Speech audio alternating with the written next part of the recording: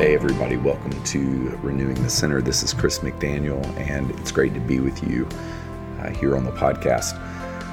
We're going to continue our series, which is funny that I'm having a series here on the podcast. Our typical rhythm here at Renewing the Center is to engage in the daily lectionary in the Anglican Book of Common Prayer. But here for the next little bit of time, we're going to be exploring questions God asks in the Bible. Just a few weeks ago, I felt nudged by the Holy Spirit to begin to do a little bit of research on various questions. And so we're now 4 episodes into this series, and I'm finding a ton of life in some of these reflections, and I'm hoping that the same is true for you. So I'm going to read one very short verse from Genesis 3, and then we're going to pray and then step into a brief reflection. You're most likely listening to this episode during the Lenten season.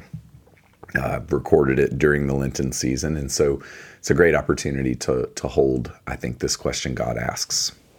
Genesis 3:13. Then the Lord God said to the woman, "What is this you have done?"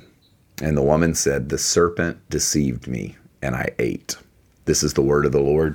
Thanks be to God. Father, we ask you to help us to hear the questions that you ask. We pray, God, that as we hold these ideas, that it's not just us who ask questions of you or of one another, but that there are these critical junctures in life where you, Lord, look at us and you ask us questions. You put something before us and we're meant to respond, reflect and respond. I pray that you would give us the grace to do that today, that we would hold this question, what is this you have done? In Jesus' name, amen. Amen. So you're probably familiar with this story.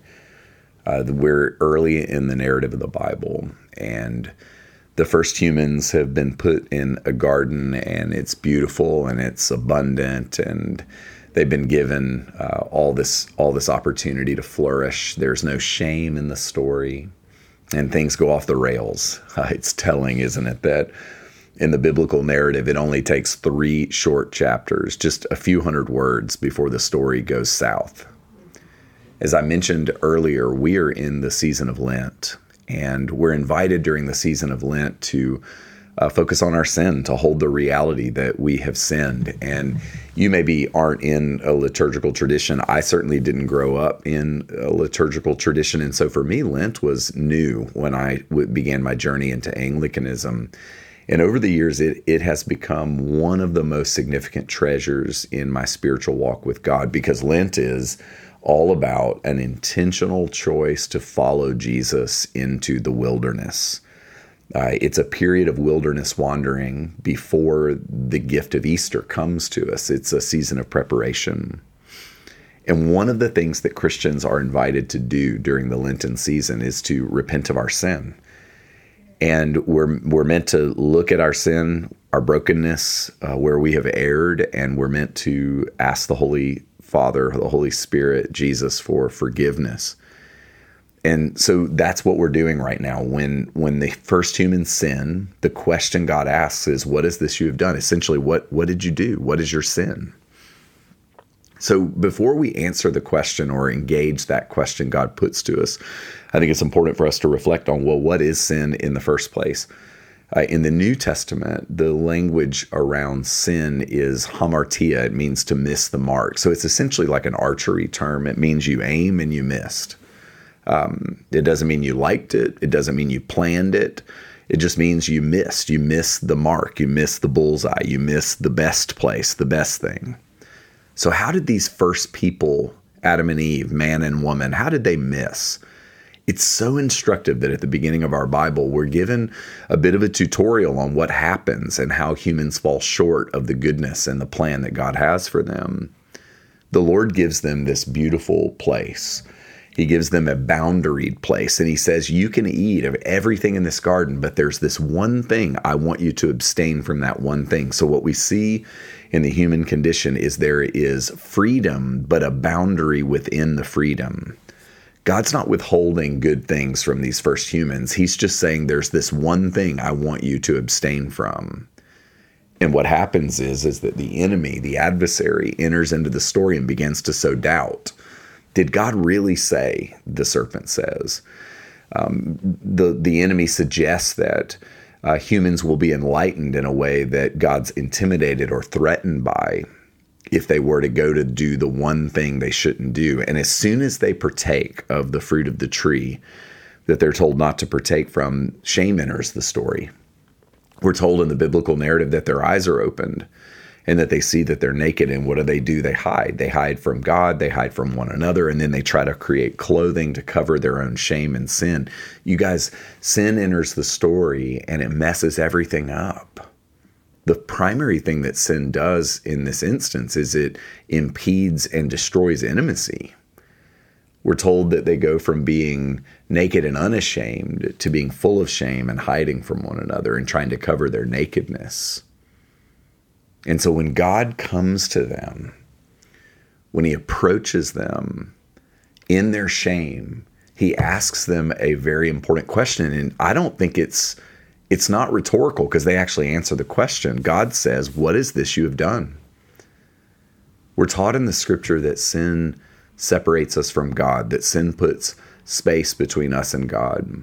The Bible tells us, "For all have sinned and fallen short of the glory of God." And I think we have a new kind of sin problem in the Christian church.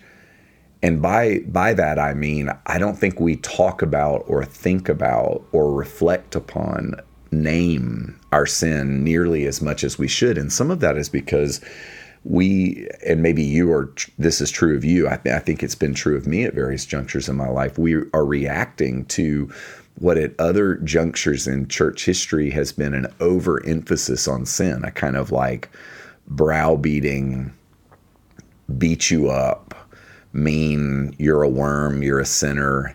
And so what happens is that in some corners of the church, we've moved so far away from naming our sin because we don't want to beat ourselves up. And yet the reality remains. When we sin, we put space between us and God. Sin hurts us.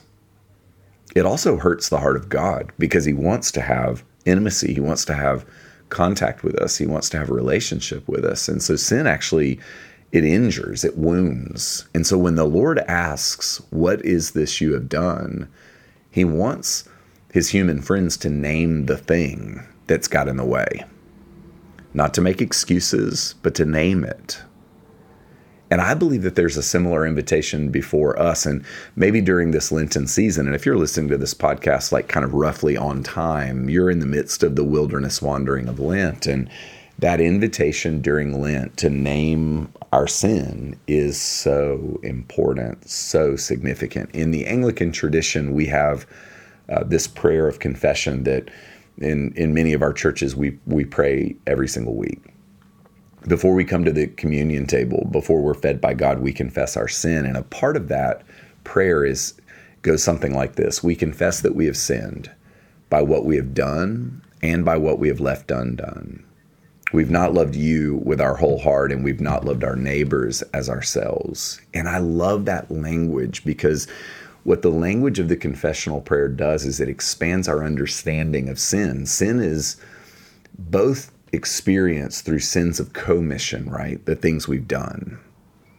A behavior, an action, an act of violence, an act of anger, an act of lust, an overindulgence regarding our appetites. Those are sins of commission. And y'all, they're pretty easy to spot.